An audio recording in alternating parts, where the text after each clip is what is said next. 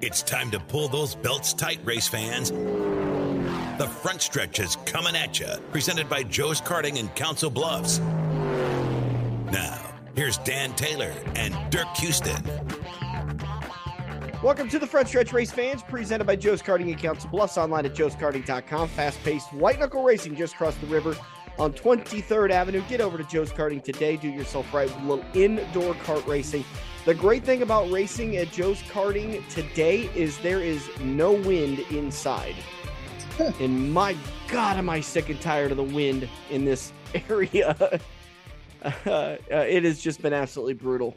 Joining us on the show now for a little bit of a guest appearance, fresh from Mexico.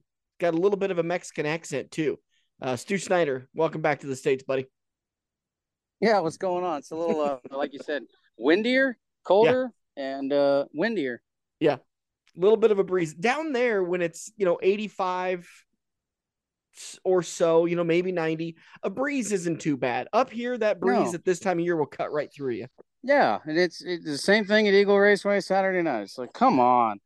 I told him this week we were washing the car yesterday. I actually got to help him wash the car instead of being out on a plane. Yeah. Like I was last weekend. Man, that was enjoyable. I said, if it's windy, I'm not going. Because I'm tired of cleaning the inside of the trailer out. Yeah. Yeah, it luckily the wind at Eagle kind of seemed to have calmed down about green flag. Yeah. Yeah, it was a lot better once the sun went away. But you just get up there in the pits, and those pits are so everywhere we go, the pits are just like silt. Yeah. Because they've been smashed with trucks and trailers and cars. That fine dust just goes everywhere. And, it's just one more thing you got to do. I guess if you care about your shit, you do. And it wasn't like a breeze. It was, 30, 35 mile an hour winds, and then gusts even harder than that. So it was a brutal night at Eagle on Saturday, but and I could even tell the difference going into turn 3 in the opening. Yeah. I bet. Was it pretty shaky out there for hot laps and heat races? Yeah, it was trying to pick the car up and put it in the front stretch fence, and then going into 3 in the opening, it would actually turn the car. Of course the wings turn in mostly for us as, the way that it is, but when you get that crosswind coming through there, you got to be on your toes a little bit, especially when you're trying to enter right in on the fence, Yep. There's not a lot of room for air, and then you got the wind trying to kick the car sideways too. So, well, Stu, I wanted you to join us because I wanted to get you and I had a conversation about the whole Alex Bowman thing, and I wanted to put it on the front stretch and kind of continue that conversation a little bit. But before we get to the Alex Bowman injury at, I think it was I-55 last week, Darren McFadden, I wanted to get your thoughts on this one. He was penalized by the World of Outlaws after looks like he had some issues with a tire test, and they've been fined and suspended. Have you gotten any information with kind of being inside the sprint world on what happened there and what you think is going to happen going forward? Well, I don't know if they're really prepping to make them softer, if they are prepping, or whether they're prepping to try and make them survive. We had some problems last year with tires. There was a tire shortage, and then the tires were showing up and they weren't cured because they haven't sat long enough to cure. And we had the same issue with a brand new set of tires at Belleville, where they're like glass. They wouldn't get a hold of nothing, and then they just burn completely off. Is it that, or is it that that the chemicals that they're using on these tires is what's tripping them up? I did see that they appealed the penalties. So I'm gonna guess that they're gonna do more testing. Obviously, I would hope that they come back negative, and it wasn't the team that was prepping them. But we've also had the issue with the ultralight frames a couple of years ago when Reitzel was driving the car. Yeah. So it's not like they're not completely innocent with the kind of moving the rule book a little bit, but it could be one of two things. It could be that they are prepping them or trying to condition them to keep them alive, or it's something that Hoosier had going on with, maybe they're trying to speed up the curing process with something, and that's why they're sniffing illegal. Now we've had our tires tested at Harlan. They were tested again. The fast guys up front at Deschler were tested again. That was unfortunately not us, as the driver decided to hit the infield tire trying to go for the win in the heat race to put us in the redraw. But and then that just ruined the whole night. But no, I don't know. I think that could be what it is. Well, how's the tires tested around here? They just everything around here has been fine. They're actually hitting them with a sniffer. We got to dismount them, and they stick a goofy looking, I don't know, box that has a screen on it with a hose. Yeah, I know. It's just a goofy looking feller to me. I ain't never seen one because we never had any of that shit done. Well, just to be honest with you, that looks about like a breathalyzer from 40 years ago. Yeah, it's that big. It's huge. So, I mean, I don't know. I guess we'll find out. I mean, like I said, I know they're appealing it and whatnot, but if it comes back positive again, then obviously the penalties are going to stick, and you're just going to have that dark cloud over you for a couple of years. There's so much more that it could be. I mean, they could be running over something on the track, motor that was blown up earlier or something. Yeah, I mean, some guys use WD-40 to mount tires with, so they go on easier. Maybe it's picking up that. I don't know. We don't use anything to mount them. We just dry mount them. With Kaiser wheels, we don't have to. What I'm getting out of what they post is it sounds like they're actually cutting a section off the tread of the tire. Yeah, they'll take a grooving iron and they'll cut a section of the tread out, just like what we do when we get ready for the feature and we're grooving tires or whatever. Mm-hmm. They'll get a couple pieces of that and they'll send it off.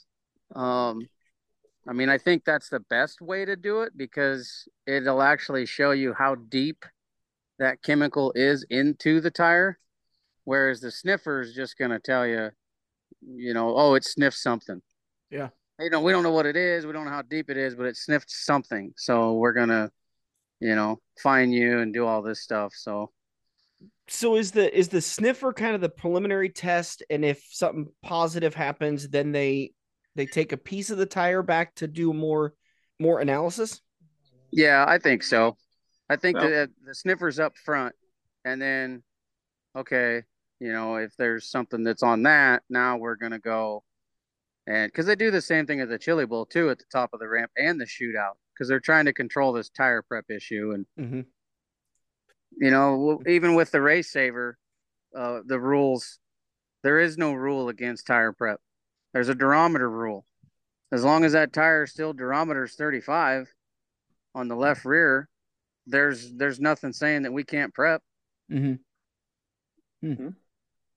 There's nothing saying that we can't use the tire conditioner type of prep to where it's not making the tire softer, but it's making it last longer. We messed with it years ago, and it was almost more of a hassle than it was what you gained. You didn't gain enough, I didn't think. And it's a pain in the ass. It stinks. It causes cancer. Yeah. So it's just like, well, what the hell? Well, what's the point in doing it? We used to do the drag tires, and that was a softener. Yeah. But, the drag tire, your normal race day, I mean, you're going up and you're hitting the bleach box 2 or 3 time trials, and hopefully you go 2 or 3 rounds. So you're cycling that tire 6 times. About 2 weeks, that tire is technically shot. Yeah. But there's so much tire left, and they allow it. Yeah. We just lay on your back with a paint roller, a 10-inch paint roller. And, somebody'd sitting outside and help you spin the tire, and you'd be under the bottom just rolling that stuff on, and you'd let it sit for an hour, and then you'd give it another coat, and it'd be good for like 2 weeks. Yeah. Just like brand new tires. I kind of think the same thing with some modified and late model guys. Why do we have shrink wrap around our tires? What are you doing? Yeah. Because to me, from the go-kart world and everything else, they're prepping. Well, what track because the shrink wrap lets it soak in, keeps it from the air hitting it and all that other stuff. So yeah. Why are they doing that? I don't know. Slightly unrelated story. I saw a track around the area that completely banned tires being wrapped at the racetrack. Yeah, I seen that. Meeker, I think it was Meeker, Oklahoma, I think. Yeah. And somewhere, they did it. They weren't picking it up. They did it because all the shrink wrap, plastic wrap was just being thrown out the trailer or whatever, left to blow away. And they were sick and tired of picking it up. So it was like was it like a $500 fine or $1,000 fine or something like that? It was $500 the first time, $1,000 the second time, and you were gone for a couple weeks. Yeah. And if it continued, you were done. You didn't come back because they're sick and tired of it. And I watch guys do it. They cut the tire wrap and then they back out of the stall. Well, all the tire wrap either falls off or it stays on until they get to staging and then it falls off. Well, then nobody goes and picks it up. So right. Yep. All right, let's get into the big conversation, the one that you and I talked about, Stu. There's been a lot of conversation on social media about the whole Alex Bowman deal, and I think most of the conversation revolved around is Hendrick Motorsports drivers going to be allowed to continue to race outside of the Cup Series after two of their drivers have had to sit out because of injuries. Now, the Chase Elliott situation, completely different. He was snowboarding. He's out doing his thing. This was Alex Bowman racing at 34 Raceway in West Burlington, Iowa for the High Limit Series. And Bowman fractured his vertebrae. He's going to be out 3 to 4 weeks, which included Monday's race at Dover. And so it kind of poses this really kind of great conversation that I like having with people is if you're Rick Hendrick or you're Jeff Gordon and you're the head of Hendrick Motorsports, do you allow your drivers to go out and do these extra races?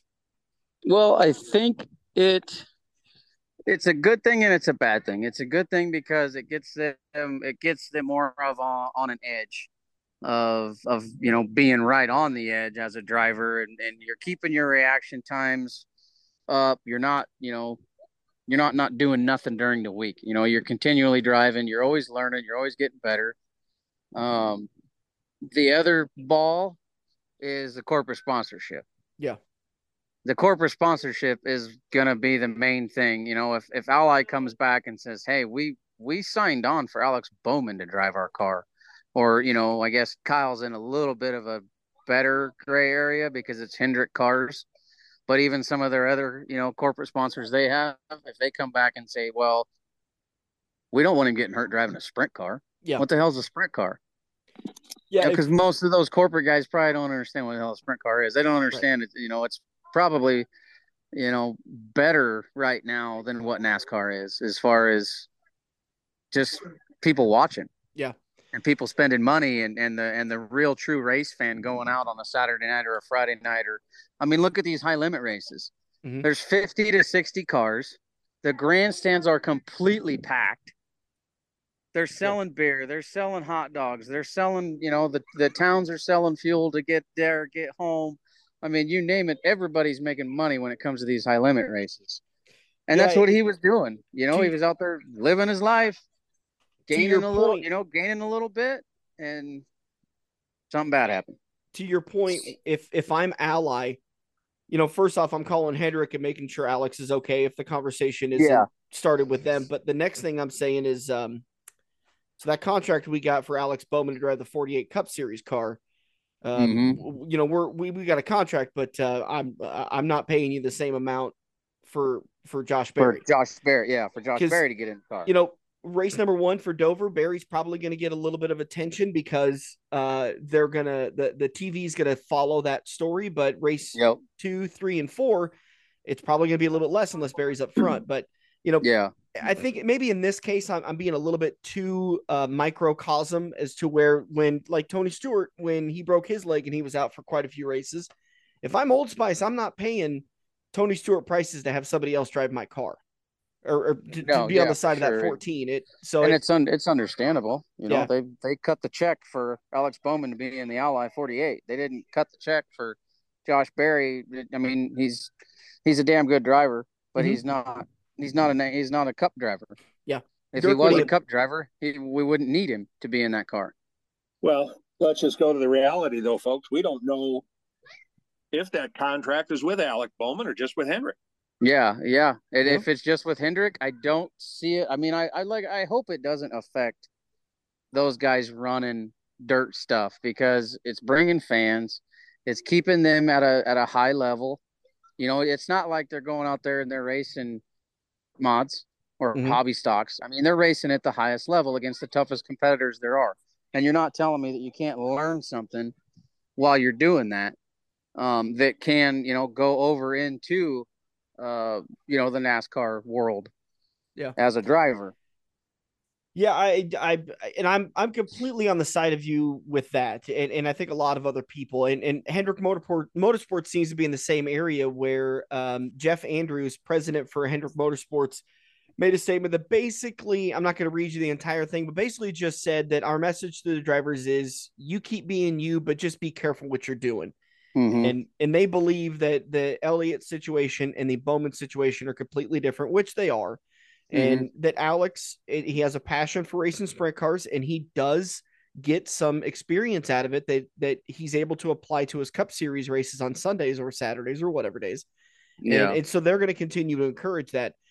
My fear is that it's probably, again, just being a little bit too much of a helicopter fear monger, but that if this keeps happening, that we're going to see something maybe in the next round of contract negotiations with Larson and Bowman and Byron and those guys that maybe we do see a little bit of a drawback, and that would be a huge hit to the dirt world because right now, Stu, like you said, the High Limit Series is printing money. Yeah, it is. It's big. I mean, we're still searching for a 410 to be able to go do it, and granted, it's at our home track, and it's great for our partners, and you know, it's great. I think I've never ran really bad with the Outlaws, which I mean is kind of what it is. They might be a little bit better than the Outlaws some nights, but you know, that's just everybody wants to go do it. Yeah, and it's like we said that there is no restrictions coming. There was a fake Bob Pockris tweet. I've seen that, but it had too many S's. Yeah, I looked really closely because Kendall, we were actually. Yeah, I looked really closely at that one, and I was like, "Wait a minute, am I seeing too many?" They're not doing that. Yeah, there's too many. So then I pulled it up, and I'm like, "3 yet? No, he's only got 2 S's. Oh no, it's fake." And then, 20 minutes later, they said that it was fake. But, it's not an out of the question type of thing. Yeah. Let's just hope that these guys can continue to stay healthy, not get hurt. And that was just a racing deal. The guy wheelied a little bit off of forward. And, of course, with the left side tire being smaller than the right, she's going left. And Bowman was there trying to gain a position at the start of the heat race, which is, I mean, that's what you got to do. Once you get kind of strung out, it's hard unless you're, super, super fast to gain the position. So, well, the High Limit Series hitting Eagle Raceway Tuesday, June 6th. I did have a question about this at the Eagle Raceway Facebook page and at the racetrack of, can we get reserve seats? What's this? What's that? This is a completely rented facility.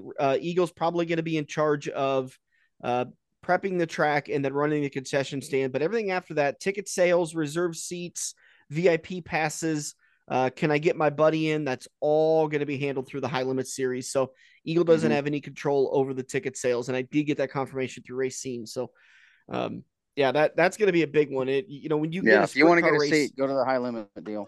Yeah. Go to their page. You get a 410 sprint car race coming to town. That's a cool deal. And I think you're going to sell some tickets, but right now, the big question is, will Kyle Larson be there? And the answer is absolutely. He's contractually obligated to be there. He will be there. And I remember when I think it was a World of Outlaws race, maybe 2-3 years ago at Eagle, they confirmed the day of the race that Kyle Larson was going to be there. And from a quote I got from a source was, we went from losing our ass to making a ton of money in 6 hours. Yep. And it was just the same thing that happened when Tony Stewart showed up in 2012. Yep. As soon as I think that was kind of the same deal. They didn't know till the day of or the morning before. And as soon as it hit, man, that place, they had people in the pits because the stands were too full. Yeah. Yeah. Tuesday, June 6th is going to be a packed night. And I'd highly suggest anybody get their tickets in advance because it's going to sell out. That's no question.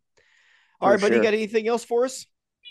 I mean, that's what I know or don't know. One of the two. That's just what I take on it. I appreciate you guys always reaching out, and it makes me feel kind of like I did something. in the sport. Now that everybody's kind of reaching out and asking somebody, some hillbilly from Lincoln, Nebraska, some advice on this stuff. It's kind of fun. Oh, well, so I must have done something right. If you weren't an international traveler, we probably wouldn't reach out. Yeah, man, I tell you what, that was a fun week. I wouldn't mind living that kind of life. Was it you race 2 nights in a row? Oh yeah. Yeah. You race 2 nights in a row. You park the rig. You get in the Jeep. You drive to the airport. You land on you get on a plane. You land in the beach. Yeah. You spend the whole beach with you spend the whole week on the beach with your wife. You change your flights, which turned into kind of a shit show. Well, she said, then Kendall said you guys got really lucky. Oh yeah, we got really lucky. Well, I called, and of course, travel agent was great. Changed our flights so we could get into Omaha earlier. The guys worked all week on both cars and had everything at the track for me. All I had to do was show up. So I'm like, well, we can't really let them down with that late flight, taking the chance of getting in at 6 because I ain't going to make her. Yeah. And I ain't showing up to run a B or a C. So we swapped the flights. Well, then the travel agent that uses, they use a company to get you from transportation company from the airport to the resort. Well, they can't change that because it was a shared transport with other people. So, okay, what do I do? Well, you go down to the concierge and you set up a taxi at 4 a.m. in Mexico. Okay, this sounds great. Dude was a really good cat. We got to the airport, no problem. First flight, no problem. Weather on the way, not great. 30 minutes late. 3 planes land. 2 people running the American customs. Our plane boards in 5 minutes. Cool. Then they changed the gate to where we land in D, which our other flight was in D. Halfway through our flight from Cancun to Dallas, that gate changed to C.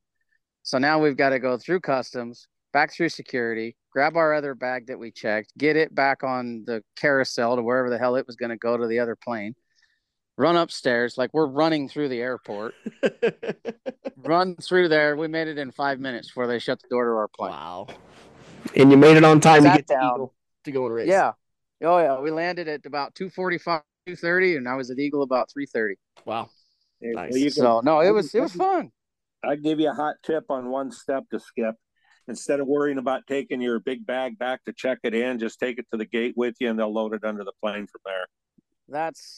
We probably the only thing that helped us on that is that dude was on the way up the ramp, and there was nobody in line. I said, "What do I do with this?" He goes, "Throw it to me." I was like, "Okay." Nice. It to him. He threw it on. Apparently, he knew where it was to go. Yeah. And we just kept on running. And a little lady that worked at the airport told us, "Okay, you got to go here, take a right, go up that stairs, and get on that the Starlink train thing, and it'll get there." And then you're in D. Well, you got to stop 3 times in E. Then we're going to C. Yeah, it was a little hectic. She wasn't really super happy till we sat down on the plane. Yeah, I bet. Then she's like, "Okay, we made it." What are the weekend plans for the race operation? Friday night, we're going over to Denison. Okay. Hopefully the weather keeps changing, so hopefully it stays where it's in the good, and hopefully we still have the speed that we've had there in the past. And then Saturday night's Eagle, and I think maybe the next weekend we go with the 360 over to Norfolk. Okay. I think the 13th. But yeah, you'll see us this weekend out at Eagle again, and we'll hopefully be a little bit better in the feature than what we were last weekend. We were heroes in the heat race, but we were zeros in the feature. That was a green white checker feature. That was a tough one though. Yeah, I guess I got in for free this week, but I'd rather had a caution to maybe try something different because where I was at and what I was trying there, I couldn't get a hold of nothing. I talked to a few other guys this morning, and they all said the same thing. It was just kind of a weird track. We had grip in the heat races with the cushion and with the slick to where you could slide, but then in the feature, it was all kind of like we were all almost the same speed. Yeah, there wasn't a whole lot of moving around and whatnot, but looks like we can expect 82 and a slight breeze on Saturday at Eagle. Well, let's hope it's less than slight. I know what Nebraska has for slight, and I'm over it. All right, buddy. Have a good night. Thanks for joining us. Yep, no problem. Thanks, guys. We'll talk to you later.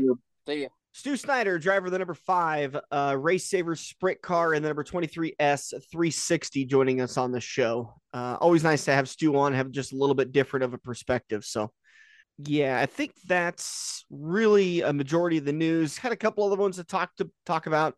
I saw Daryl DeFrance Racing posted that sadly they lost their granddaughter, Daphne Elizabeth, just 10 minutes shy of 2 days old. Lost her just after birth. So that's a real heartbreaker to hear. So we want to make sure and send our thoughts out to them.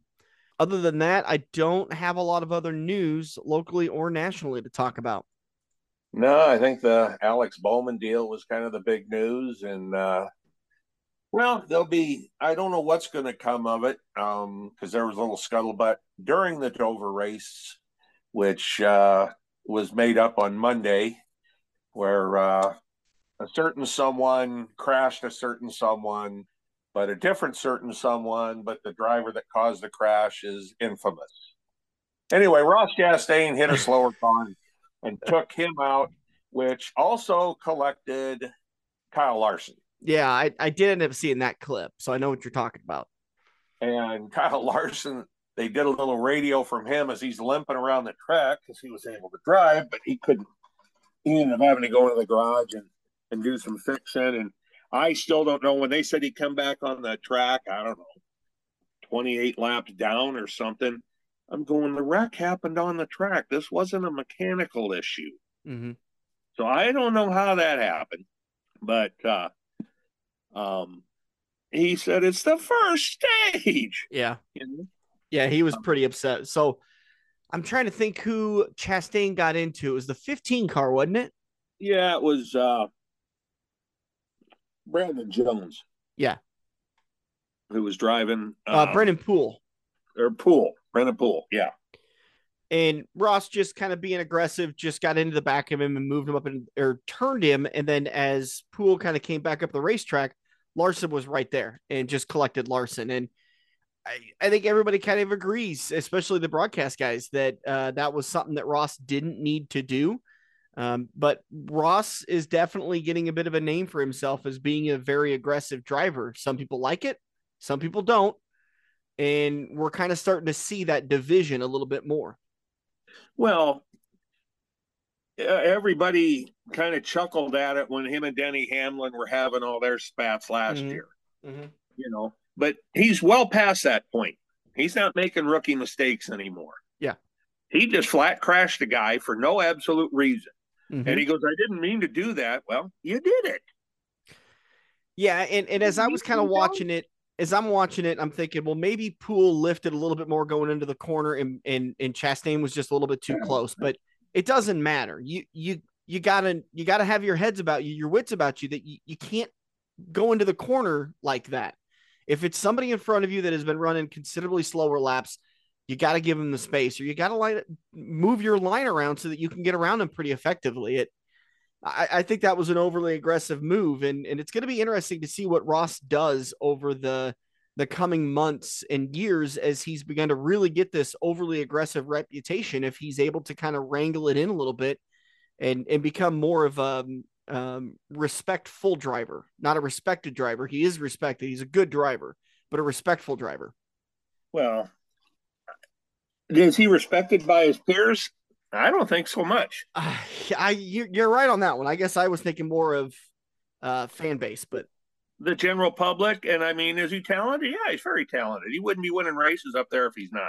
Yeah, but especially a Trackhouse. I mean, they're not a top tier organization. They're doing really well for themselves, but I think they're doing well for themselves because he's driving the car and it's not anybody else. Well, they got to win out of Suarez too, you know. Yeah. So yeah. And he hasn't gone around wrecking everybody he's driven past. That's true. You know, do you think there's a possibility of penalties or some sort of repercussion coming down the line? I wouldn't be surprised if NASCAR's got to do something, and they got to do something soon.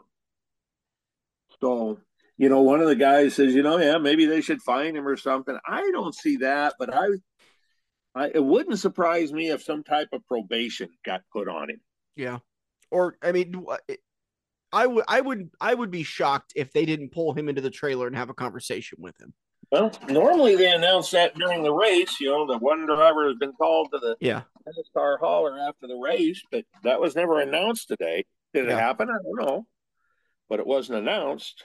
Or maybe it's an informal conversation they'll have at the racetrack this weekend at Kansas. Just one of the officials going down there and saying, "Hey, listen, you got to chill. You're causing too many issues. You're riling a lot of feathers. You got to chill." Oh, this is already way past one of the officials. This is where Mike Hilton always used to make his visits. Yeah. But he's no longer with the company, so I don't know who's going to take that spot. But yeah, that's it should have immediately been announced, and it might have been, and just never, the TV guys just ignored it or didn't catch it or something. I don't know. But in the old days, it would have immediately been announced that, driver the one's been summoned to the hauler after the race. And we know that there's been repercussions already. Kyle Larson I don't know. I think Kyle Larson did the right thing in paying him back, because had Kyle wrecked him, then Kyle could have been facing a suspension, a probation, a fine, something like that. Kyle did exactly what needed to be done. He blocked him. He held him up, and he could have been a very good reason why Ross ended up not winning that race. Now, I think it ended up being for naught because of the caution that came out later, kind of reset things. But I think Kyle sent a message in a very clean, respectful way of, that wasn't cool, dude. You didn't need to do that. Yeah, that's it. And Dan didn't preface that, but during the race, later on in the race, when Kyle was 30 plus laps down out there, just making laps and still gaining a few spots because people were crashing and dropping out. Yeah. He got put another lap down by Martin Truex, and then he went up and parked himself almost in Ross Chastain's line. Yeah. And I mean, it probably extended Martin's lead a second or a second and a half. Yep. Yeah, and then Ty Gibbs did it. Of course, Ty Gibbs helping his Toyota teammate, the JGR teammate. You expect that. Oh, yeah. Yeah. But, yeah. I didn't realize Ty Gibbs had done it too. Yep. Yeah, he did it after Larson about 2 laps later, maybe. Yeah. Well, I fully think that'd be something that NASCAR would look at. If Ty Gibbs, being a lap down, blocks the second placeman from being able to make it a race and to make it a challenge for the lead, that might be something NASCAR looks at. Well, I don't think they're going to look at it, because at that point, Ty Gibbs was the lucky dog. Oh. He had just gone a lap down. Well, he ended up finishing as a lucky dog too, meaning that he was the first car lap down. Right, I understand, but I'm just saying, at that point, I think he was the lucky dog. So, okay. All right, let's get to the finish at Dover. Martin Truex Jr. ends up getting the win. He led 68 laps, finished 9th in stage 1, 4th in stage 2, 49 points on the day. Ross Chastain, who we just talked a lot about, ended up finishing 2nd. Ryan Blaney 3rd, William Byron 4th, and Denny Hamlin 5th. Then it was Christopher Bell, Tyler Reddick, Brad Keselowski, Chris Buescher, and Josh Berry. Again, we talked earlier with Stu Snyder about Josh Berry filling in for Alex Bowman. Nice top 10 finish for him in the 48 car.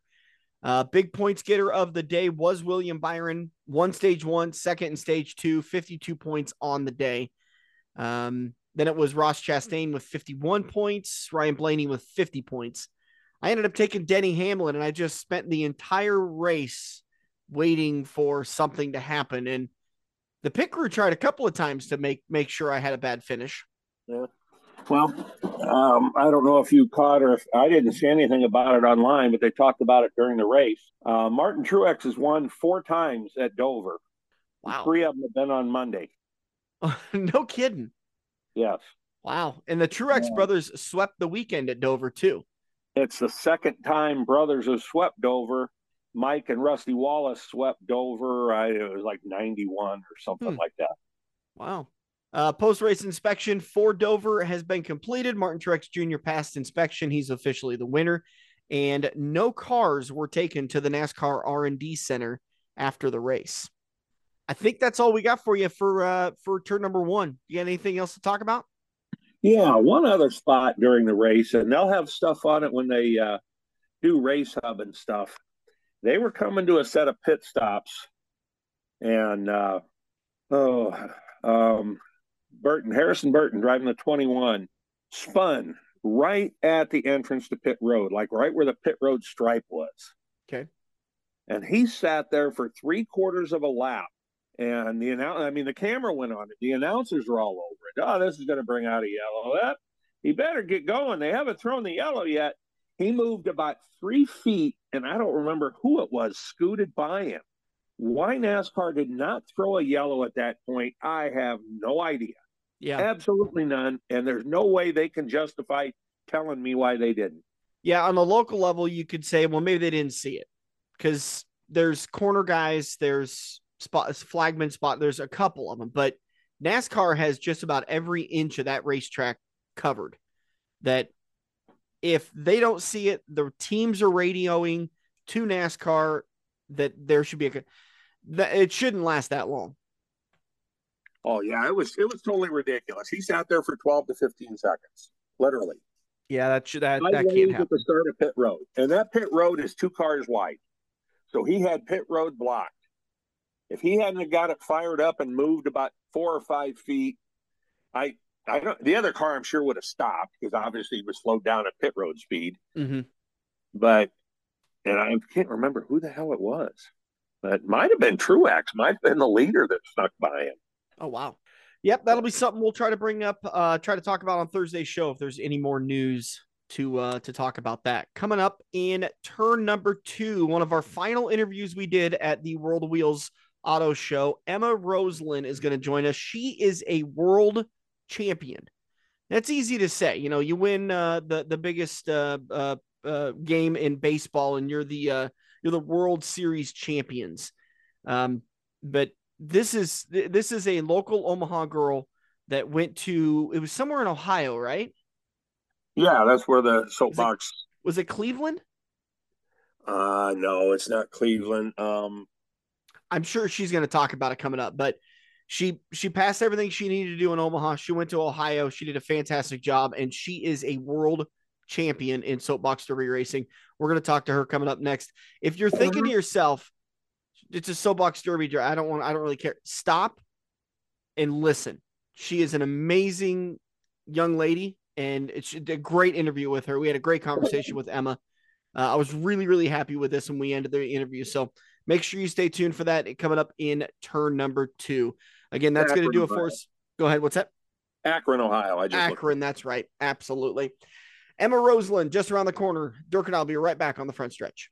Every race car driver has run into the same problem. It's well past normal parts store closing hours, but you need that one to finish your car. The guys who brought you White Knuckle Racing by the River bring you Joe's Karting Racing Parts and Tire Store. Open until 10 p.m. Monday to Thursday and open until 11 p.m. on Friday and Saturday. A parts store that fits your after-hours schedule, and you can turn a few laps at Joe's Karting while you're waiting for your part to get pulled from their warehouse. joeskarting.com for more information.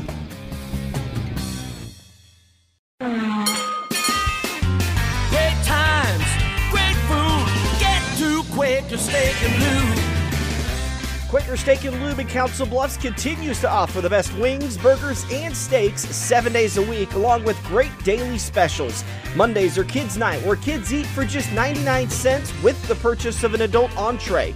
Tuesdays is All-You-Can-Eat Wings Night for just $17. Enjoy a half rack of baby back ribs for just $13.50 on Wednesdays, and you choose on Thursdays for just $12. You can pick between 15 fried shrimp, a pickup cheeseburger, 15 breaded wings, or 6 boneless wings. Check out Quaker Steak and Lube in Council Bluffs on Facebook for all their daily specials. Get to Quaker Steak and Lube. We're hooked up in turn 2 and still showing the green flag on the front stretch. Welcome back to the front stretch, rolling into turn number 2, presented by Quaker Steak and Lube at Council Bluffs, the official watering hole of the front stretch. Get over to Council Bluffs and get over to Quaker Steak and Lube over by Mid-America Center and Bass Pro Shop. Well, you know, it's been there for almost 12 years. If you haven't found it yet, you are truly missing out on one of the best wing joints in the Midwest. Quaker Steak and Lube at Council Bluffs. Great weekly specials. In fact, there are some great kids events like Easter with the Easter Bunny. They have Christmas with Santa Claus. That's obviously coming up in several months. But really cool events, touch truck events that you're able to sit down and actually see these big like dump trucks and fire trucks and all these really cool trucks up close and personal. We always see them at a distance, driving away or hauling ass down the road. But you can get up close to them. That's the idea of a touch a truck, is be able to get up close and personal with these vehicles. Make sure you like up the Quaker Steak and Lube Facebook page for details on when the next kids events are. Actually, kids get to eat free every Monday night, 99 cents. With the purchase of an adult meal. Yeah, kids eat for 99 cents with the purchase of an adult meal. I should say it that way. But then all the other kids events are available on their Facebook page. They'll publish those out about a month before the events. Joining us on the front stretch now, I think this might be our first ever world champion interview. I don't know if Jacob was ever a world champion.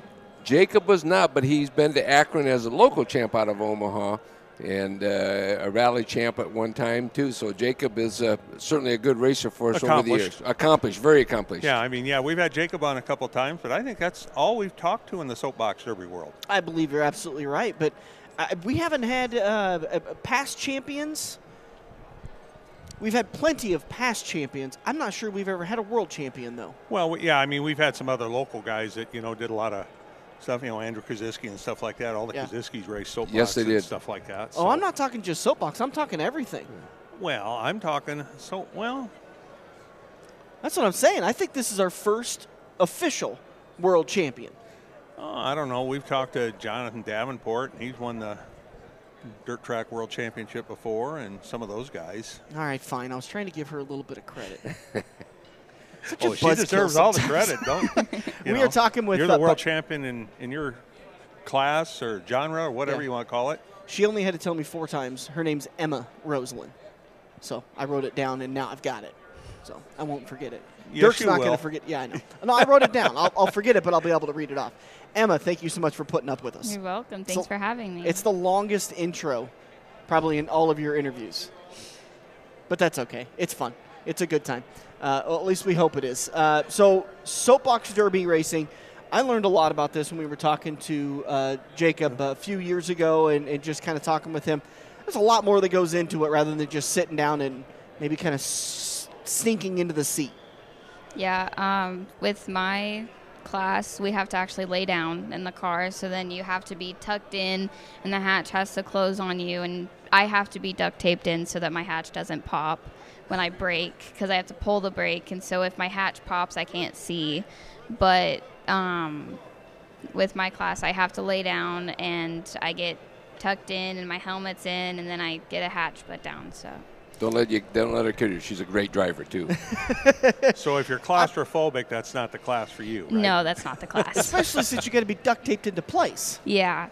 I mean, I've been duct taped, but that's usually my big brother picking on me. You do it for a good reason. Yeah.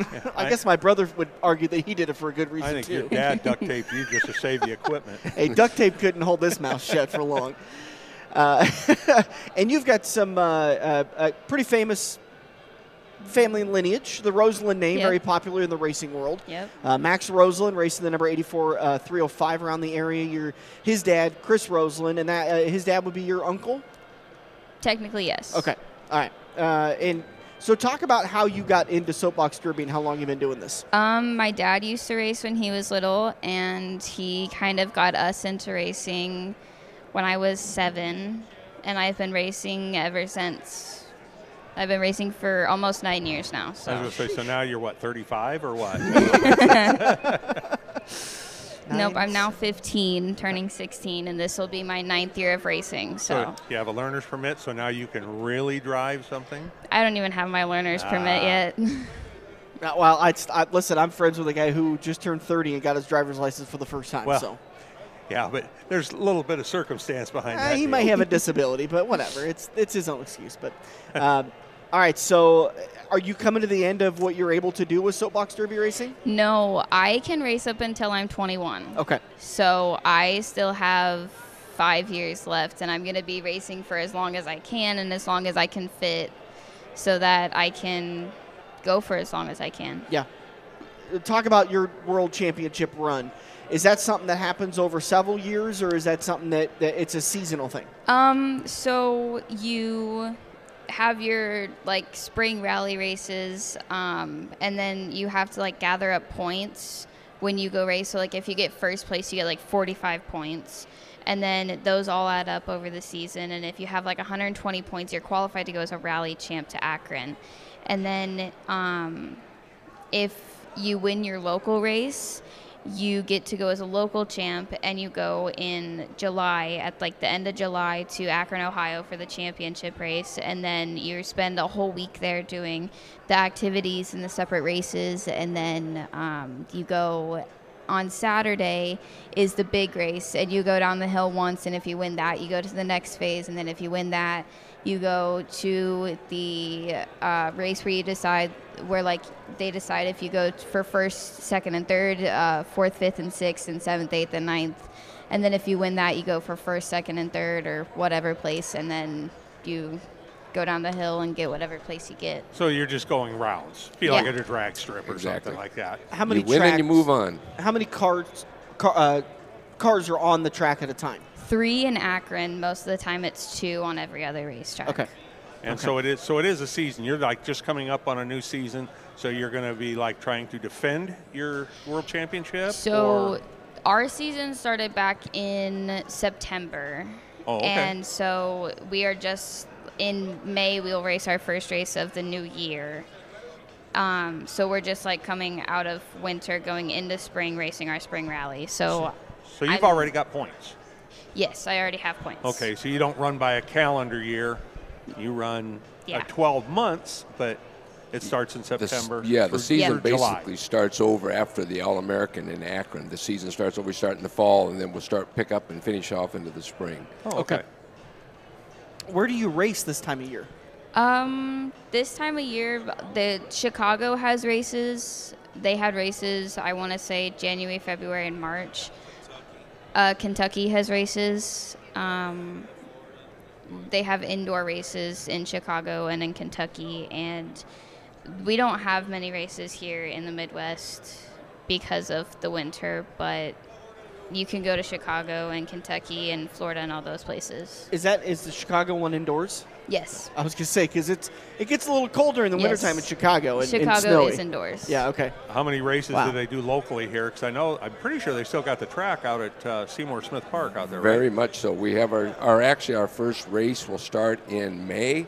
We have a rally in May 5th and 6th, I believe it is. And then we have our local race, which is June 17th, which is the big race for us. And then we have what we call our Monster Rally in the fall, where again, so we have a permanent facility, a track that we built over, it's probably 35 years old, that her grandpa and great grandpa were heavily involved with in putting the track together and building the track. So, but the big race is in June, and that's the one that we're down here today for people and actually trying to recruit new racing families to get involved, and we have some unique programs available for them to get involved. And it's really, we'll start up in April, mid-April, for families to come out to the track if they want to learn about Soapbox Derby. We have some very good corporate citizens that have provided cars for kids to race. It's an entry level to get them started, see if it's something they want to do for very minimal cost.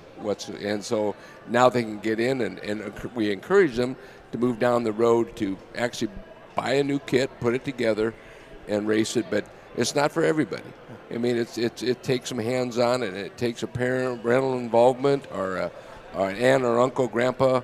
But car guys are some of our favorite guys because they're hands-on, and they really do a great job. The Midwest Street Rods and a lot of car guys are really very supportive of our efforts, and we thank them. And thank you for putting us on the air today, because it's hard for us to get the word out. Yeah. And it's really a great program, and we would encourage people to come to the track starting mid-April at 5:30 on a Wednesday night. We'll be out there through the whole month of May and June getting prepared for our local race. That's our big one, and that's what Emma won 2 years ago. She was world champ, and that was a big deal for Omaha.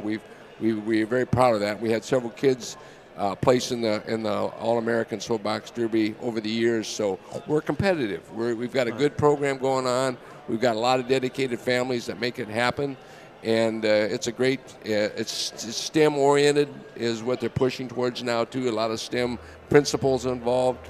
It's all gravity, but the key is having a good driver, and that Emma is very good, and we have several of them in our area. We're competitive. Being gravity powered, has Emma gone over and tried her hand at the valve covers? They're gravity powered over there too. I have not yet, but I probably will once we're done with this. Okay. Well, don't beat up on him too bad. I'll try not to. Just beat your brother. That's all that matters. She doesn't hold back. She's a competitor. Oh, yeah. I watched a lot of them last year because our booth was right over by theirs. Yeah. Just make sure you're lined up straight, because if you track into the wall, you lose. That's all there is to it.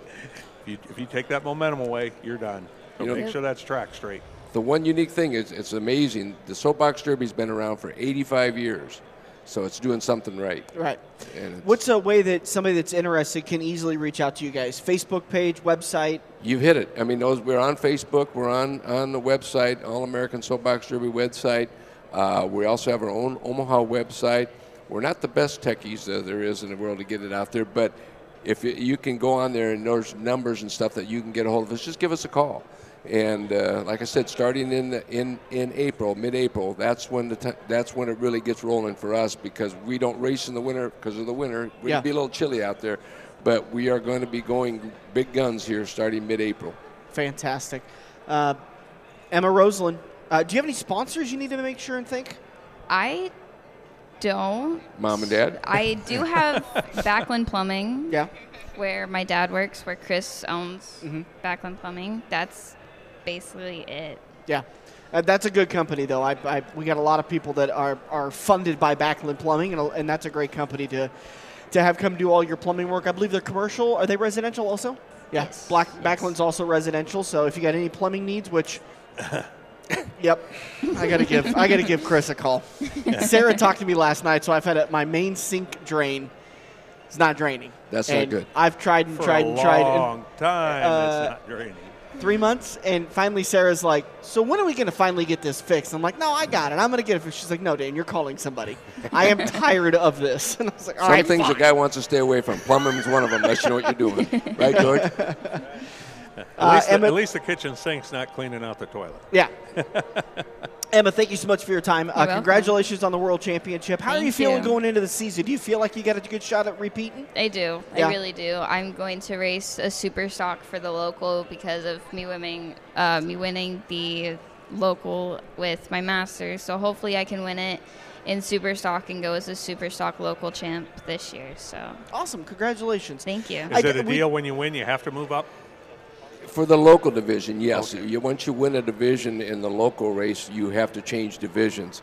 And like right now, she's racing to be qualified as a rally champ, which will lock her into going back again as a Masters. But she's going to race in the local as a super stock, because she can race in the local division in the All-American. There's two divisions that you can run as a rally champ, which she's chasing points for right now, or as a local champ, where you represent your city and across the country. There'll be over 400 cars in Akron this summer racing, and it's a lot of fun. It's like I said, it takes an adult working with a child.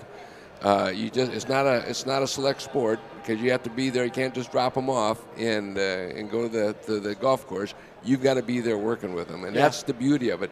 I mean, you have to learn some skills. Yeah, and it's probably got age brackets or something. Age brackets. And we start at 7, boys and girls, and go up to 20 through 20.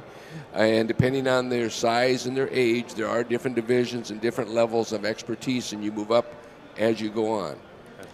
Again, talking with Emma Rosland, World Champion, the All-American Soapbox Derby World Champion Emma Rosland. We kind of talked a little bit about you're able to really compete until you're about 21 before you age out of it. What's your plans for the next level? Are you thinking about that yet, or are you still focused on the next couple of years? I think I'm still focused on the next couple of years. For a while, I did want to go into NASCAR, but I don't know if I want to go into NASCAR anymore. So I'm kind of just focusing on the next couple of years, and then I'll decide later on what I want to do. All right.